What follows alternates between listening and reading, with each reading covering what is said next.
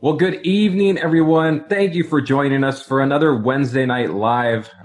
It just is such a great chance where we get to refill. That's why we always have this midweek service. You can't go just Sunday to Sunday. We need something in between to get filled up, to have fellowship, and fellowship not only through our chat. So make sure if you are on Facebook, you right now type hi, say hello, say where you're watching from. This is a great time to enter into our Watch Journey Challenge. So you need to hashtag it, take a picture where you're watching this service, and then tag us to get a chance to receive a prize. So with that fellowship, I am surrounded by some amazing godly men. We have Jeffrey Paul Rodriguez. That's a very regal name.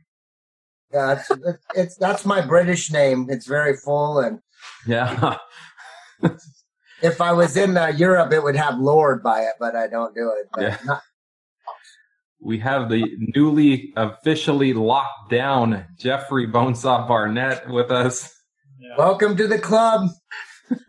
Yeah, I'm excited, man. Yeah, I would be too. We are in. Wait. What does lockdown mean? There's an inside joke here. What is that? I got engaged, so I kind of figured that one. Congratulations, brother. Yeah, that's awesome. I'm excited. I'm happy for you. And our final panel guest is one of my mentors, the amazing Pastor Randy Weir. I've pretty much gotten a chance to go through so many books and studies with you. I even woke up at some ungodly hour to do a book with you and Barnett and Urango. So I'm glad you're here. You remember the book is the question because it was so early. I was forced to, yeah. This is when Randy gives you those eyes, like you're paying attention. I'm there. What was the name of the book? Well, we did a bunch of them. Yeah. Not That's probably one of the Chambers books. I can't remember. No, they were all early, Jeff. We woke up at 6, didn't we, or something? Yeah. 6 in the morning. Yeah, Spiritual Leadership, J. Oswald. Chambers, Anders, and Love, Acceptance, Forgiveness. See, dude, the guy was sleepwalking until about 11 that day. So if you want some info from Randy, he has some great books and resources. So make sure if you're interested, why don't you put in a comment that you're interested in some of the books and we can talk about getting something together. But thank you guys for being here. One of the things that most people know about Randy, but some may not, is he is an avid fisherman. He even teaches a fishing class, fly fishing class. Fly fishing. So the question for tonight, and feel free to chime in online, is what is your favorite fish? Go ahead, Randy. What do you got? Human when it comes to gospel fishing. But when it's fly fishing, rainbow trout. That's good. That was a very godly answer to start. Wow. That was I gave you 2 thumbs up right there. Right? Fishers of men. Yeah. Who's up? J-Rod? What about you? Yeah, I'm not super big fish guy, but I mean, I don't mind eating some shark. I love good shark if I'm going to eat it. Or if you put a lot of bread and tartar sauce on fish, I can usually choke down that pretty easily. So. Yeah. Like shark fin soup, that's your favorite? Yeah. I've had shark fin several times, yeah. I have PETA on line 1, so keep going. What was that? I knew you had it, man. I could totally see you'd eat that soup. I've had it. I'm sure in Taiwan or whatever, Hong Kong or wherever you went to. Yeah. For me, if it's cooked, I love salmon. I think it's one of the best meats out there. It's just so good. You can do so much with it. You could just put it with butter, or you can put teriyaki, all kinds of flavors, or just a little lemon. It's awesome. If I'm going to eat raw fish, then it's fatty tuna. I love poke or sushi, things like that. So it's good. Right on Dustin's favorite spot right there. Yeah, I know. Talking to me. That's one of my love languages. I'm definitely going to go with Nemo. So I don't know what you guys are. Nemo and flounder. This is classic Disney fish. But let us know what you like to eat in the way of fish online, or also what you like to catch if you're a fisherman or a fisherwoman or a fisher person, whatever you are. Let's hear about it. But we're going to go ahead and get started on our study of Romans, and we're nearing the end. You say that every week, actually, but we're really, really nearing the end. And this week we're talking about something I'm very passionate about, and it's this being called by God and feeling useful in your call, kind of what we go through in life to feel useful. So to kind of get us up to speed of where we are, there's studies of human nature that have suggested that one of our greatest human needs and wants personally is this sense of significance. And I know I'm not the only one that feels that type of way, because I strongly agree with that. We all want to have that feeling that we've contributed something big in our lives, something that's been worthwhile and a valuable contribution. And that's one of the greatest blessings of Jesus Christ is you see in him, we are significant. He already sees us as that. And he knows he loves us so much. He gave his life for us, but he truly sees value in each and every one of us and each and every one of you listening at home or listening in the car. It doesn't matter how much money we make. It doesn't matter the tier on the ladder that you rise up to in your job market. It doesn't matter how many things you have. It doesn't matter how attractive you are or how talented you may be, how many friends you have around us. None of those things make us significant. It's actually lying in the position as being children of God. That's the most significant thing that we are going to go through in our lives, is that significance of being in this family of God and his great eternal plan. So there's joy and there's blessing and there's significance in doing God's will. And that's what we're going to be spending time on tonight. His purpose for Paul adding these verses is talking about a fruitful ministry. He's getting to the point where he is looking towards Rome, and we're about to see moving beyond. And he is trying to show the people of Rome the significance of spending time with them and their significance of moving forward in the gospel. So being called on their purpose and what they're going to do in life and the significance that that brings. So if you are listening or watching right now and kind of searching for a significance moving forward, I ask you to just open your hearts and minds right now and listen to these gentlemen that have given their lives up to the Lord and have made a huge impact moving forward to try to give some of their tips, their techniques, and sort of how they've listened and adhered to the call of what God had on their lives. So I'm excited to move forward with this and seeing what fruitful ministry can be in our own lives. So we're going to start with chapter 15. So if you don't have your Bibles right now, open up your app or go run and get your Bible. But turn with us to chapter 15, and we're going to start with verse 22 as I bring the screen up. J-Rod, you're on the hot seat. We're going to go back a couple of verses. Dustin's got us to kind of put it in context. It says, in fact, my visit to you has been delayed so long because I've been preaching in these places. But now I have finished my work in these regions, and after all of these long years of waiting, I'm eager to visit you. I'm planning on to go to Spain, and when I do, I will stop off at Rome.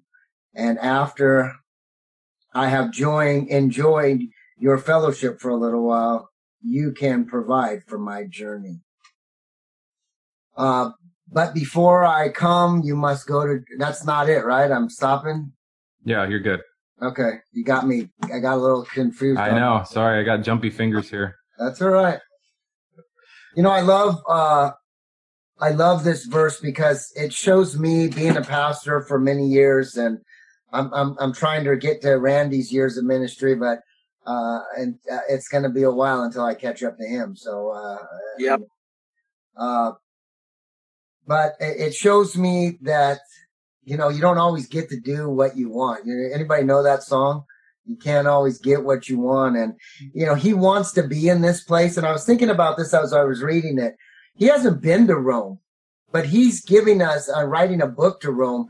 And that's why this book is so strong in theology and doctrine, because he's trying to help reestablish or replant or give this church structure. So over these 16 chapters in Romans, he's trying to help this church that he's never been to and put form and function in this church. And that's really important because all the other books, he doesn't have to dig into the form and function because he was there in the physical planning. And so this book has probably some of our greatest verses in the Bible. But I guarantee you, if anybody says Romans is my favorite book, there's a lot of stuff in there that's hard to understand. There's 3 or 4 chapters in 9 to 11, 9 those are some of the hardest chapters in all of theology. So we have our favorite verses in here. I don't know if it's our favorite book. So that's just one of the things I've learned over time. But I love seeing this is that he wants to go to Rome. His heart is for people. Paul's one of those guys, if he could be in 25 different places every day, he would try and do it. And you know what? At the end of his ministry, he really accomplished it because he was so successful in building up leaders and leadership. And as I listen to Dustin kind of give adoration to Randy. I see that in Randy. Randy has that heart. He wants to build up young guys. And I know that he's been an impact in all three of our lives here. I've sat with him and I let him pick me apart all the time and he builds me up. And I love that challenge. And so Paul wants to be in different places, but he really wants to go to this church. But I love this because he's like, I'm on my way, but I'm going to stop here first. And because I'm going to preach the gospel in areas that aren't being preached, and then I'm going to go and try and get to you. So even though he knows there's a church in Rome and it's doing okay, he goes, I'm going to go other places and preach because that's more important, is to establish another church in another region. And if I can make it back to there, I will. And then he says, make sure, then you can provide for my journey on the way back out. So I love what's going on here. And he has his eye constantly on preaching the gospel and reeling in those manly, womanly fish that Randy talked about. That was always his priority. And the truth is, that's not always Christians' priority. Our priority is how God works for me and how he's helping me and blessing me and making me a better person. And the truth is, I don't know when we get to heaven if God's going to go, man, that's about 5%. 95% is another way. And I know that's where Dustin wants to go today, is finding that significance in the text. And what I found out is the more that I give my life over to God and the more that I follow his will, even if it's not what I really want, I find more significance in who I am. So a really great text today, Dustin. Thanks for letting me kick it off. Yeah. I think you spoke about it really well. It's Paul had an idea to plant churches. He had an idea to go all over the place. And what he did is he had a plan. And I was getting the right verbiage talking to Randy before about, and he used the word assignment. And I love that word, and that's kind of stuck with me. So Paul got an assignment to move forward. And so he planned everything to the T, and he would stop and he'd listen to God. Sometimes his plans got thrown off course and he'd just, do an audible and go somewhere else. But the important thing is he put the time in and he planned and he listened and went forward. So I want to talk to a couple of the guys on this panel. Do you feel like God has given you an assignment, kind of what was given to Paul, a reason to go not only Rome, but beyond? So has God given you an assignment? And if so, what is it or what has it been? And I want to start with the sensei, Randy. Well, I gave my life to Jesus in 1971, a few years ago. What? And the first assignment I got was Matthew chapter 28, which he really gives that assignment to all Christians to go what? Make disciples and teach them in the ways of God. And I started doing that in 1971. I wasn't doing any kind of ministry at that time until there was an opportunity to teach Sunday school for the first time.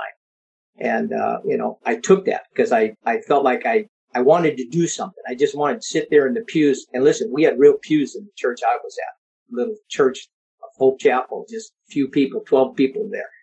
And, I felt like I needed to do something. So I longed for more and more of that.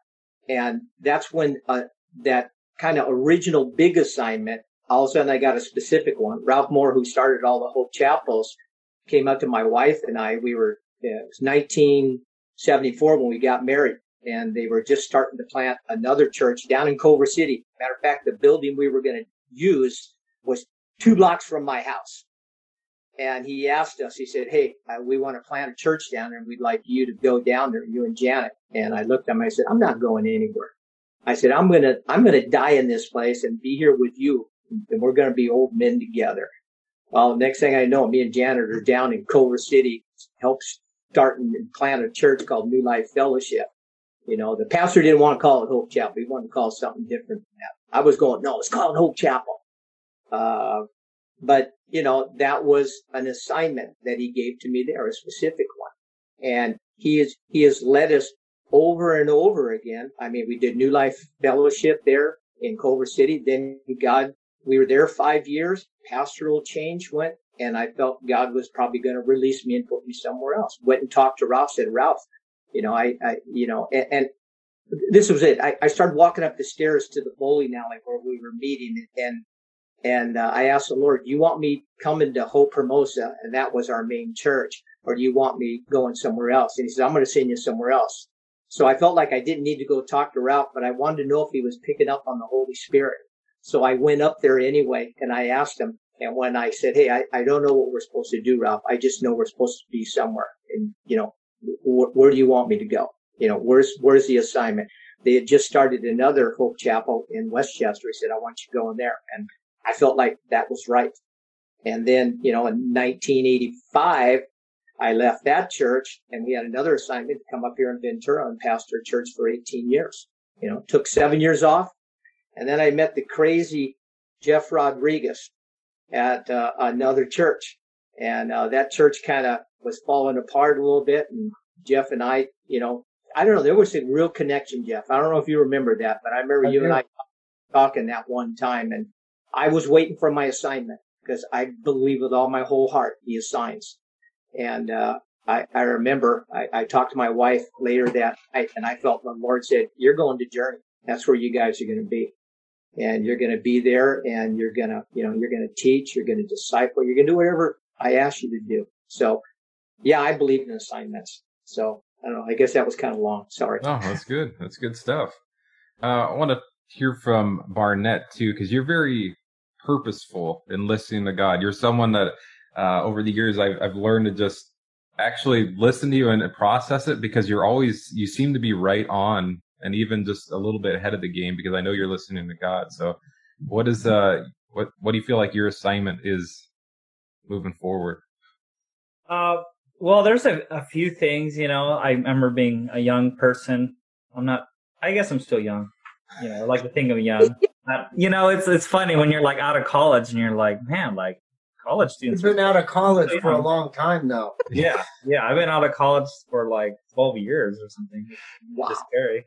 But, for me, it was all about the assignment, right? And I think a lot of young people who are listening in, they make the mistake of thinking the assignment is your identity. When Randy, he just shared about how his assignments have changed, right? Different places, different locations, planning churches, working with different people. So I'm very leery of just defining myself based off an assignment, One of my favorite stories I heard of is Bob Jones. He was a prophetic guy. And I guess he had a massive heart attack, died, went to the pearly gates, and he saw the Lord, and the Lord asked him, Bob, did you learn to love? And you can't lie to the Lord. And he said, no, Lord, I really haven't. And so the Lord kind of sent him back to the earth. And that always stuck with me, because I really believe like our primary mission, is to learn how to love. And I think that goes along with the Great Commission of making disciples, right? To teach people, because Jesus was all about love. So that is kind of my primary, like where I find, like that's in everything I do, that's what I want to do. But as far as like a specific assignment, I know he's called me to pray and intercede, to really to spend time with him in the throne room. And that's like something I've always fought against. It doesn't come naturally to me to want to just sit and pray or do that. I'm kind of much more of a doer. But so I do that, and also teaching other people. I think a lot of people have a hard time understanding the Bible. So I have a desire to teach it, to make it simple, right? Not to complicate it. And so, yeah, that's pretty much it for me. That's really good wisdom. And I want to encourage the people online right now. So why don't you put your assignment, if you feel comfortable, or feel what you feel like God's calling you to do right now in the chat. And the cool thing is about that is that there may be someone else reading that. We could be seeing these comments and help you kind of get on the right tracks for that assignment. Maybe you just don't know how to start moving forward, and one of us can help you, or someone else online can help you. So why don't you put that in the chat to let us know what direction you're going. But as I listen to Randy and Barnett speak, it's you gave a lot of time to prayerfully listen to God. You didn't just start moving. You were like, okay, this is something that God has put on my heart and is able to then move forward. So I want to know, do you personally prayerfully look forward to plan like what's next? Do you bring God in the equation first? And how do you plan personally? And I'm going to start with one of the biggest dreamers that I know. One of your gifts, J-Rod, is being able to be a visionary and think outside the box. So how do you prayerfully look forward to what's supposed to be happening next? Well, I mean, that's a great question because I'm right there right now just trying to figure. Currently, I'm up north in a prayerful kind of journey of how are we going to reopen? How do we make it healthy? How do we make it safe? And, reaching out to people and really just kind of spending some time journeying with God, trying to figure out how to reopen. So, yeah, I mean, if you're not investing in prayer, if you're not being prayerful, it doesn't make sense to really have a relationship. And I think about your wife or your girlfriend or your boyfriend or your husband. If you don't communicate with them and if you don't listen to them, you're not going to have a good relationship. And so, yeah, I definitely have big dreams.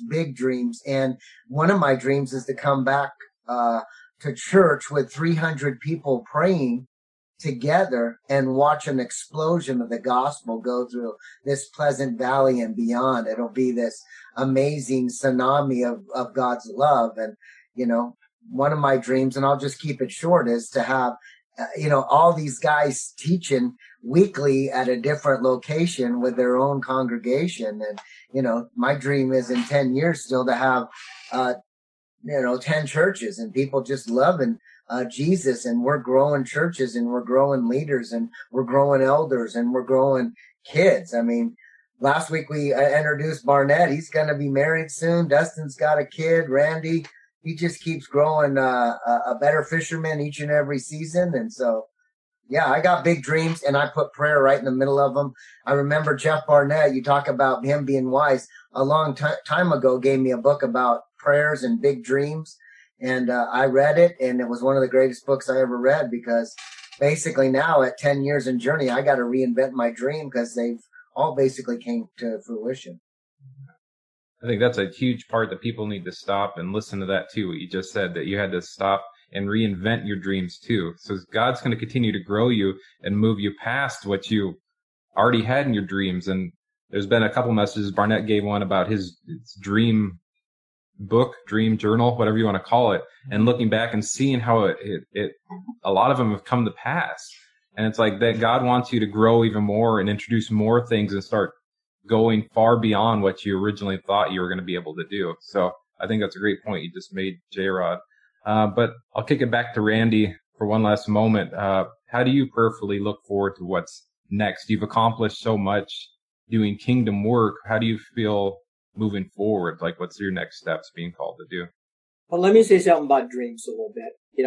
I think God gives us big dreams. Sometimes those dreams change a little bit too. And sometimes you don't see the whole thing come about or it changes in some kind of a direction. And we're open for that. I think, God said, let it happen, and it happens.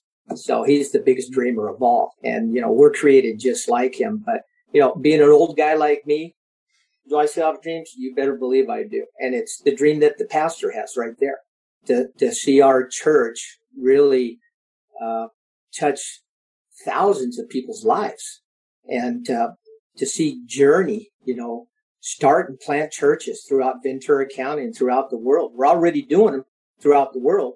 Now we just got to focus more kind of like exactly what the gospel said, right? You were going to preach it where? In Jerusalem, Judea, and the other parts of the world. So in our own kind of Jerusalem area, Camarillo there, and then Judea, kind of working beyond Ventura County and pressing on. So yeah, I've got those dreams. I think all Christians should have the dream to see people come to Christ, give their lives to him. What a change. I mean, it gives such great hope. Or in COVID, there's no hope without Christ. And that's why we got hope as Christians, right? Because Jesus is our anchor. And I love that. So yeah, keep dreaming. All of us got to have dreams. Yeah.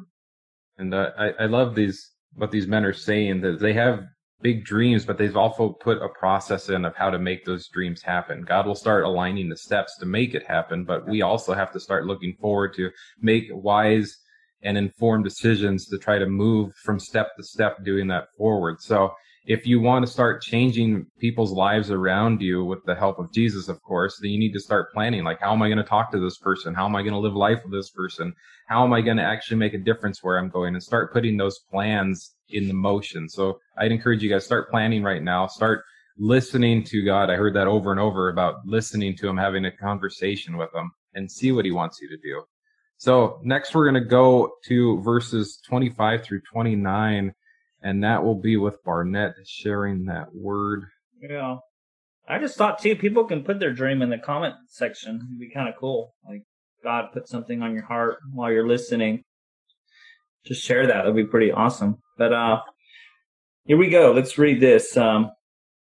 This is Paul again. He says, before I come, I must go to Jerusalem to take a gift to the believers there. For you see, the believers in Macedonia and Achaia have eagerly taken up an offering for the poor among the believers in Jerusalem.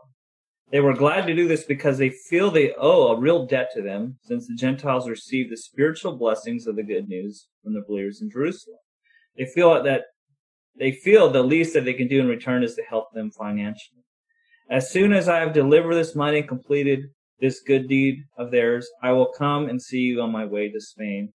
And I'm sure that when I come, Christ will richly bless our time together. So there was something that Paul wanted to do before he went to Rome. The poor had always been on his heart. Early in his ministry, when he met with James and Peter and John, he promised them that he would continue to do everything in his power to help the poor believers in Jerusalem. I'm not sure exactly what was going on in the time. Maybe it was because they were facing religious persecution or exile, right? If you convert to a Christian, you would be kind of blacklisted, and it would almost like you'd like kind of what you would imagine happening in China if you're a Christian there, and they find out it's like you can't do business. You're kind of excluded from the community. Even I know Agabus and Acts predicted a famine. So there's all kinds of things happening possibly in that time. But I think what this is really, if I were to kind of sum it up, it's a beautiful picture of unity and charity and commitment, and how people can decide to bless other believers physically, right? Because sometimes we just think, it's all about the spiritual growth or just our spiritual needs. Well, there's also physical needs and material needs. They didn't have PayPal, they didn't have Venmo or a way of getting money from one place to another. And so Paul was going to be the one to collect it, to be the one to distribute it to the needy believers in Jerusalem. And it's just really a powerful, powerful thing, because it was from the Jews that we received salvation, right? Jesus came, he was a Jewish man. And now you see these Gentiles giving back in the appreciation for all that they have done, especially the suffering that they were going through of being being a new religion in an established Jewish tradition or world back then. And so, yeah, there's a lot going on, but it's really awesome to see. Yeah. I think my favorite word you used was this unity moving forward. He wanted to bring these people together. And by doing that, I mean, when you combine people and their gift mix and what they can do, some of their exuberance and excitedness, then you can spread the gospel better than ever before, especially than you can do on your own, where just with one group of people doing something. But he made this promise, and he feels a responsibility to answer that call. And that's the kind of guy that Paul was, is he delivered on his promises. So personally, I want to get to the panel is, how do you invest in people or feel a responsibility towards people like Paul feels, since he's answering this call? How do you personally feel this as well? I'm going to start with Randy. I felt that responsibility, in my life at a very young age, kind of as we were being sent out. I think God started stirring in my heart the need to disciple people. I got discipled first by one guy, that took me through the Design for Discipleship books, which I've taken, Dustin through and his group there and a lot of other people. And still to this day, I've been doing that. Oh my gosh, man, for 45 years, almost doing that. And then, so I feel that deep sense of responsibility to invest in people. Paul the Apostle said, I pour myself out like a drink offering. That's investing. And I've always felt like I can't just sit back. You know what I'm saying? I need to be giving, whether it's taking people through the discipleship books or taking them through leadership books, ministry philosophy books, whatever it might be. Those are the formal things that I like doing. And the informal things I like doing is just hanging out, go get a cup of coffee or get a free breakfast from the pastor, from Pastor Jeff, from time to time. But I would minister to people and just hang out with them, whether it be fly fishing, whether it be hiking, whether it be camping, whatever it might be. I would just, that's how I would pour my life out as a drink offering to people. And I'm still trying to do that. And I'm going to keep doing it as long as I possibly can. So, and I love it. Such a great fulfillment to be able to be used by God. Yeah, Barnett, you do this really well because every time at church I see you surrounded by people. And it's no accident. It's because you're trying to teach people different things to move through. You're always trying to teach. So how do you personally invest in people like that? How do you get that responsibility? You know what? I feel like I've kind of gone through phases, right? Like in ministry and to be honest out there's times where you have disappointments. Paul even writes of like disappointments he had of being abandoned by certain people or certain people going back to the world or walking away from the faith. And to be honest, there's a lot of that. And sometimes that can almost create within you like a cynicalness, right? To where you're like, oh man, like, people are just going to let me down. But I've had to work on that and really realize that it's not about how that person responds. It's about like what Randy was saying, being that drink offering. I'm going to, in a sense, put myself on the line, whether they deserve it or not. And one thing that I've seen that's how I guess I investing in people is just realizing that we're just like iron sharpens iron, that we're not going to be our best selves if we don't have true accountability and relationship. I have a workout partner, Josh, and it's just been interesting over the past year of how we've been able to push each other, right? Because some days he's doing better than I am. Some days I'm doing better. It just depends on the day. And I've just realized like, wow, like we've gotten in a lot better shape, but we've done it together because we kind of have that mutual accountability. We call each other or text like, hey, you want to work out today? But I also see that true in a Christian sense. And I know that doesn't seem very popular today, right? Like people just don't, they're like, oh, mind your own business, or you don't need, kind of. But I really think that is very important, like investing in one another, especially for spiritual growth, is that we call out the best in one another, right? I'm not talking about accountability as like condemning someone or criticizing someone or being a stumbling block, but as far as like really having the love for them that you're willing to tell them the truth, which is hard, right? The hard love sometimes. And investing people is such a huge experience. And J-Rod, you talked about this, I think it was last week, how you have people you go around people and then show them different services that you can do. You just, start walking with them. Hey, why don't you help me with this? And you're investing in people's lives. And so much of your life personally is an act of service. That's what you do. You go and do everything there is to do. You're just the guy that loves to serve. So I want to go back to one of the first memories that you had about serving. Did you feel accomplished, nervous? Like, can you go back in your memory bank and just talk about this acts of service, and kind of that first time you felt a purpose in doing some type of service? Well, when I was in the Jesus movement, oh, sorry, I was channeling Randy there for a second. No, when I was locked up, I remember the first time I led a Bible study. I have no idea, I had no business leading the Bible study. I think I had read like 12 chapters in Matthew, and they're like, hey, do you want to do a Bible study? I'm like, I'm 12 chapters into the Bible, and it's taken me 20 days to get there, right? It took me a long time because I kept reading it going, what are they saying? Anyways, I remember, and I want you to listen to me if you've ever had nervousness and being frightened about teaching, because that happened my first day. I led a Bible study, and all I did was say, hey, we're going to read Matthew chapter 7, verse 1 through 12. That's all I really did. It's not like I did anything. But the point is, Dustin's asking this great question. I was nervous. I was scared. Afterwards, everybody was excited. And I remember one thing I said during that day really touched about 4 or 5 people. It was like a little bit of a God shot to people through something I said. And I didn't even really know what I said. They were just like, oh man, that was so good. But the point that I was trying to get at was, I still feel that way. A lot of times I go up on stage or give a message. I still feel like, man, am I worthy enough? Do I know enough? And I've been doing this. I don't have as many gray hairs as Randy, but I've been doing this for a long time, and I still don't always feel worthy. And some of that's the enemy trying to trip me up, but a lot of that is there's just so much to know, and I'm just a young buck in this.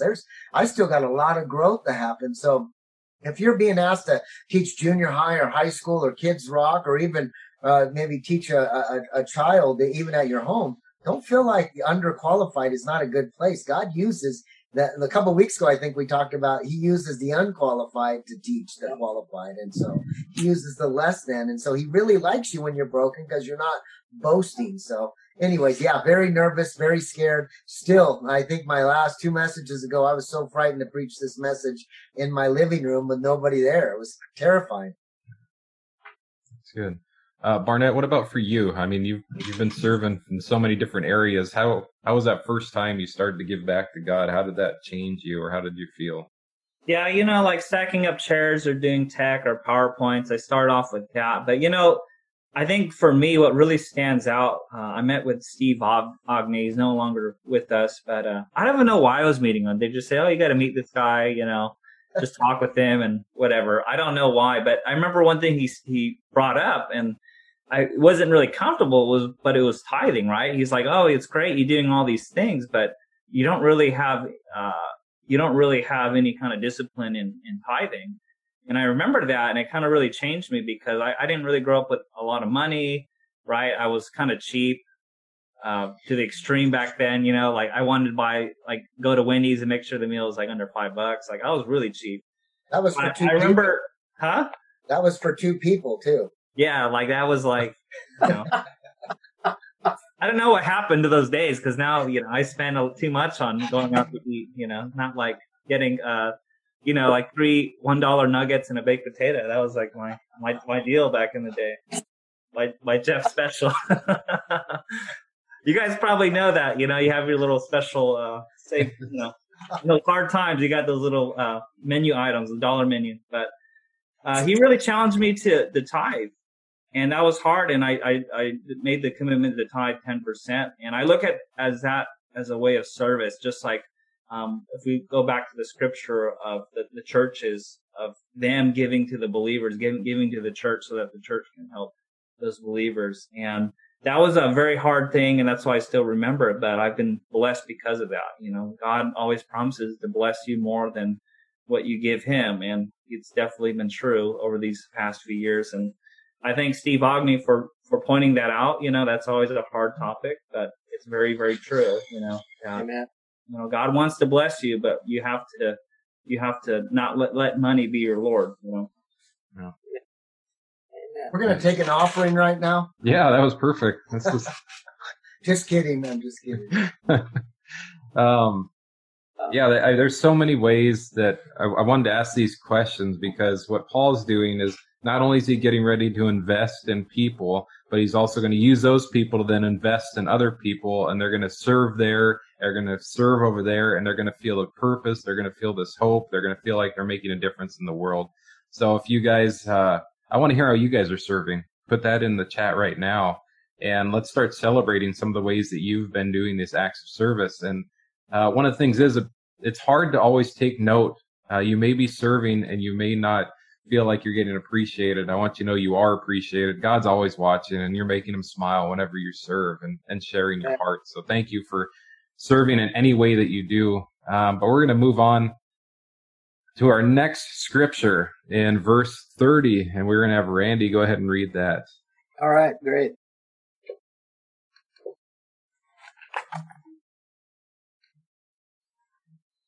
There we go.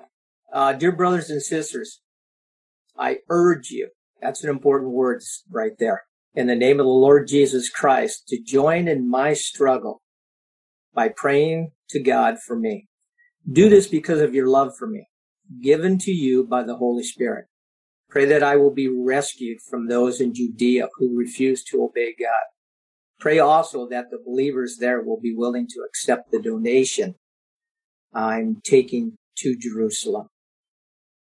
Great section of scripture. Really, really great section of scripture. You know, Paul had given his life to ministry, you know, and he'd been doing this now at this point. I mean, this is probably 60 something AD, I think, when he was writing this, and been doing it for decades and decades and decades. Paul faced struggles. Anybody in ministry faces struggles. I mean, they're going to come. And most of the time, those struggles don't come from circumstances, kind of like COVID. You know, I feel for Pastor Jeff. I do. And for you guys, you know, on the staff of any church. One of the most difficult things that any pastoral staff has ever had to go through. It's tough. It's circumstances. But most of the time, our struggles in ministry, they're people problems. It comes from people. It truly does. And we're going to face them, you know. People listening right now, look, you might not even be in ministry. You're going to be facing struggles. You're going to be facing people's trouble and people's struggles that are going to be going on in your life, just like the Apostle Paul did. God knows our present struggles. He knows our future struggles. And we always need to remember that God's always there. Nothing escapes his eye. He's going to be there to support us. He's going to be there to pick us up, maybe, you know, when we can't even walk and carry us. Kind of like I got that picture of the footsteps, you know, where all of a sudden we're walking together with Jesus on the sand and there's two sets. Then all of a sudden there's just one set. Well, he picks us up sometimes. I mean, in ministry, I had some tremendous struggles that we went through. For pastoring a small church, tough times. Really, really tough times. It's made me, you know, I think the man that I am and given me the heart that I have, you know, for pastors and people that do give their life into ministry. Paul asked them to do something, doesn't he? He asked them to partner with him in prayer through this struggle that he's going with. And he says that can be accomplished because of the love that the Holy Spirit's put in their life. Remember, the Roman church never met Paul. They never met him. He'd been desiring for a long time to get to the Roman church, just like you said, Pastor Jeff, that you know, that place got established, not by him. He wasn't going there. That's why he put it off for such a long time, because it was doing a pretty good job. And he felt it was time. God was beginning to push him, you know, that in that direction. You know, kind of, he began to have plans to head that direction, you know, but he was struggling through some things. And as you read through this, you know, he's really asking three things, right, of the Roman church to do for him. He's asking them that, you know, that he would be delivered from those that refuse to obey the gospel, refuse to obey the word of God. We have people that are part of the churches where we minister that sometimes they just don't want to obey God. And that's a choice. That's a choice. And there were disobedient Jews throughout Judea and throughout Jerusalem that hated him. You know why they hated him? Because he was given the gospel of grace, that you can't earn your salvation. It's free. And God's going to love you no matter what you do. My little grandson just recently did something, you know, and I just found out, and they wanted old grandpa to talk to him. So, you know, grandpa talked to him about, you know, what he did. He said some things he shouldn't have said and did some things he didn't. And my wife and I, she was listening, and you know, the thing we said, look, I love you no matter what you do, Joe. No matter what you do. And that's how God is too. And even though Paul was struggling through, and having people problem, which all pastors are going to do, he still had that heart of love for them. But he was asking them, and I think that's the great thing, that they would partner with them in prayer. He really believed, and for any ministry to be successful, and Paul wanted success. And success isn't numbers, having a big, huge church. It's letting people understand Jesus for who he really is, and really inviting them into their life where he's real, he's personal. Just like I'm talking to you guys. You guys are my friends. Jesus is my friend. But he believed that if the saints would just pray with him, kind of enter into that struggle through prayer, that he'd have protection and he'd have success. And he truly did. And he asked for the gift to be received. Like you said, Pastor, they had received an offering. The poor saints in Jerusalem. I don't know why that happened. Maybe it's because they sold all of their goods. A lot of them at the very beginning had a big communal kind of system, and now they didn't have anything to rely back on. I don't know what it was, but there was a deep need for them to receive. And I love how he says, pray that they'll receive it. And I was thinking, well, why? Because their spiritual pride could have kept them from receiving a gift. And a lot of times God wants to give us gifts. And so many times we're so spiritually prideful, we can't receive. We just need to say, Lord, I can't make it on my own. We need to break down sometimes and just say, hey, man, I'm hurting bad, man. I need you to pray for me. I need some money. I mean, that's just how it is. I had people in our small church that, boy, when they knew we were struggling financially, they were willing to give, and it was hard for me to receive it. But once I learned that lesson, it was wonderful. And then he prays that, hey, pray that I'm going to make it to Rome, because I want to come and encourage you. I want to fellowship with you in the Lord. And I miss fellowshipping with you guys. I miss my free breakfast. Me too. I miss your free breakfast too. We miss that. That fellowship is something that, boy, we're really, really missing. And I think maybe God's trying to teach the church here, going to the big show on Sunday morning is not what it's all about. It's fellowshipping with one another and investing our lives in people, and allowing them to invest their lives in us. So I don't know. That's enough. Yeah, that's good. You talked about a couple subjects that I think really drive it home. Number one is this prayer life that Paul is living and being a part of it. And that's something we're really trying to hammer home, like Jeff was talking about a little bit ago, is we have this prayer challenge because we believe how much prayer is needed. So if you are watching on Facebook and you're in a chat right now, why don't you put down what section you are praying for specifically from our prayer challenge? If you have no idea what I'm talking about with the prayer challenge, we have videos about it, but go on our website and click the first thing you will see. It will take you to sign up to our prayer challenge as well as the app. So we want to hear about your prayers. Put it in the chat. Say what you're praying about. Second thing is that you were talking about the struggles that Paul was going to face from people and dealing with that and how we do so. So I'm going to throw this over to J-Rod. So how can we pray? Because this is said over and over again in scriptures, dealing with tough people. How do we pray for people that are unaccepting? How can we pray when people are against the message? How do we pray for people that are against our ideas, and kind of what Paul is trying to say? Pray that they're accepting of this gift. How do we deal with that? I'm going to say something that people are going to, I was very naive as a church planner, and I'm not a really naive person. I've been through a lot of crap in my life, good and bad crap. And literally or figuratively? Both, literally and figuratively. I rolled through some stuff I should have never rolled through sometimes. But I remember planning the church and thinking about it and grabbing it. And I thought, honestly, this is the God honest truth. I thought every church in Camarillo was going to run to me and go, here's sound equipment, here's this, here's that, here's all kinds of stuff. And you know what? Only one church really did over the first 5 years. One church. Everybody else was unaccepting, because I get it now. They didn't want to lose any market share in Camarillo with Christians. That's not me. That's not how I believe. But I also was naive in thinking that, man, God has done such good things with me. Why wouldn't someone want to hear the message? And why would someone be against something that's been so beneficial to me?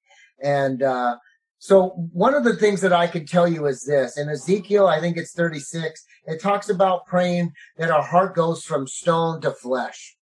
And one of the ways that I pray for people, and I tell people constantly, if you've got a husband or a wife or a child or a teacher or a worker that you're struggling with, that you pour all kinds of prayer upon them so that their heart will go from stone to flesh. Because if you've ever tried to, chip away a stone, a rock, kind of hit it and it comes back at you 100 times back.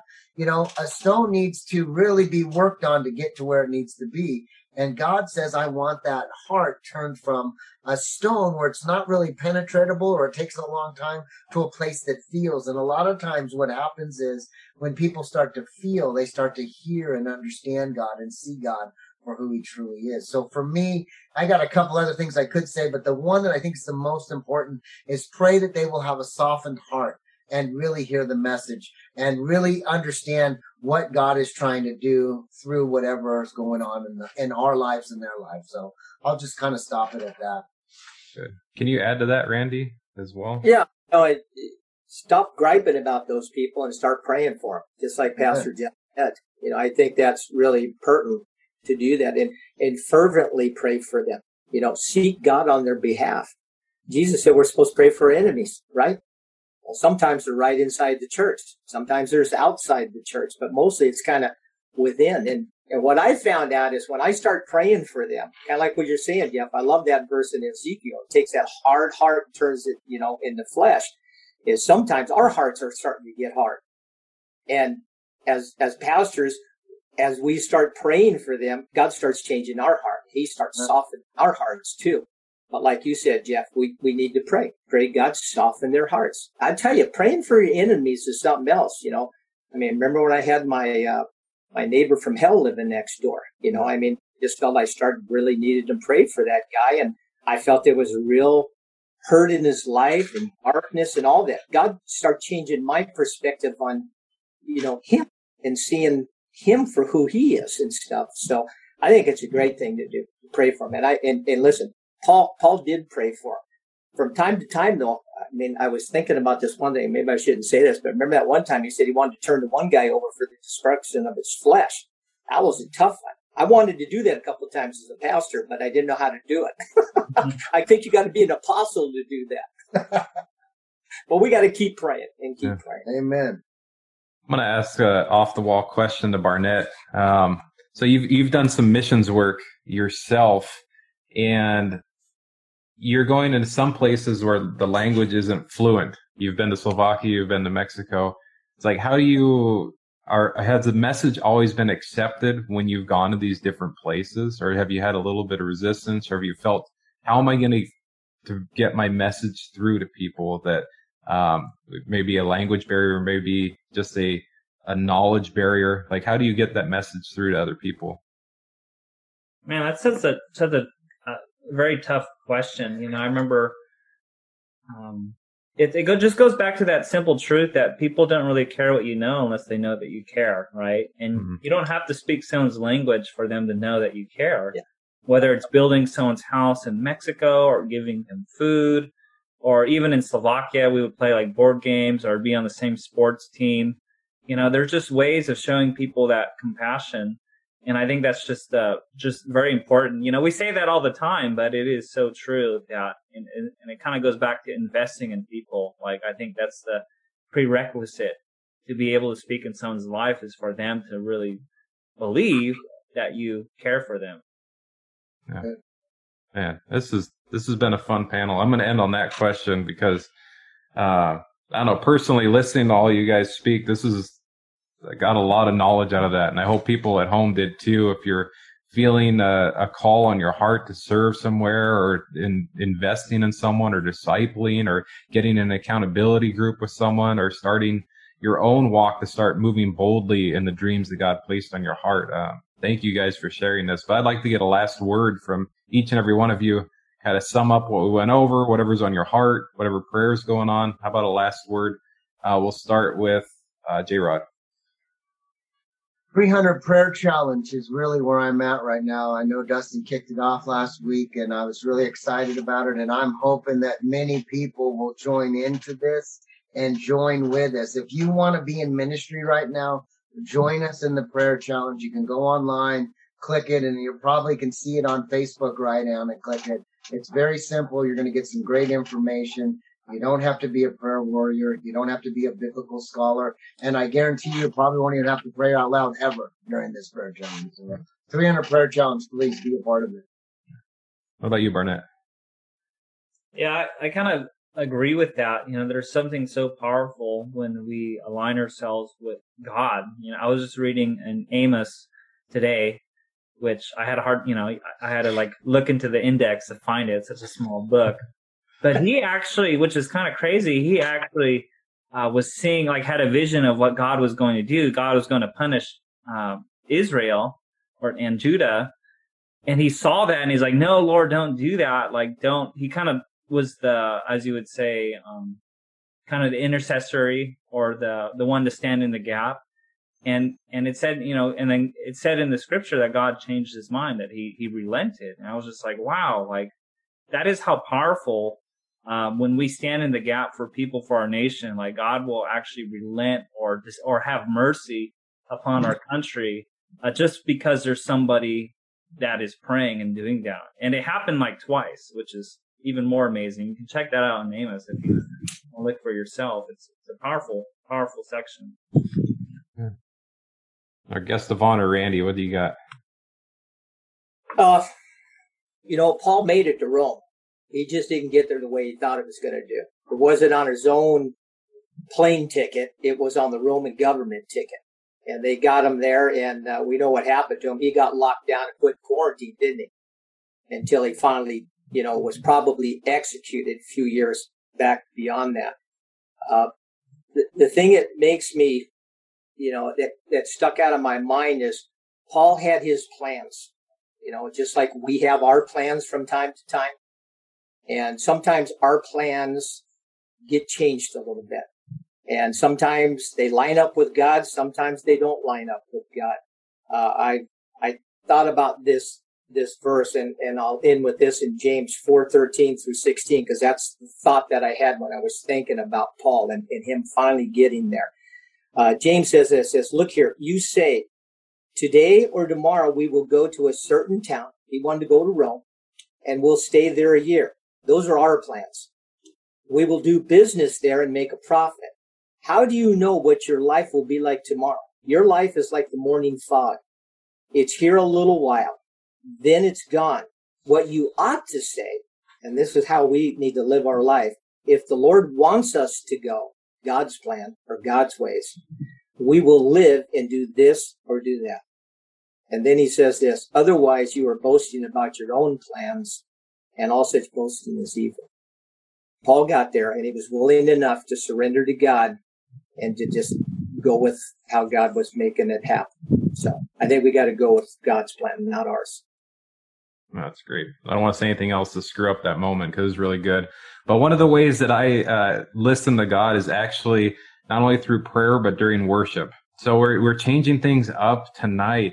And the reason why you didn't hear worship up front is because we're going to play it right now. So I ask you guys to just get lost in this moment of worship and let God just minister to you as you hear these songs, you listen to these lyrics, and you sing them out loud, and just let it affect your heart. So we thank you for joining us for this panel, but let's worship and praise Jesus like there's no other. So thank you guys.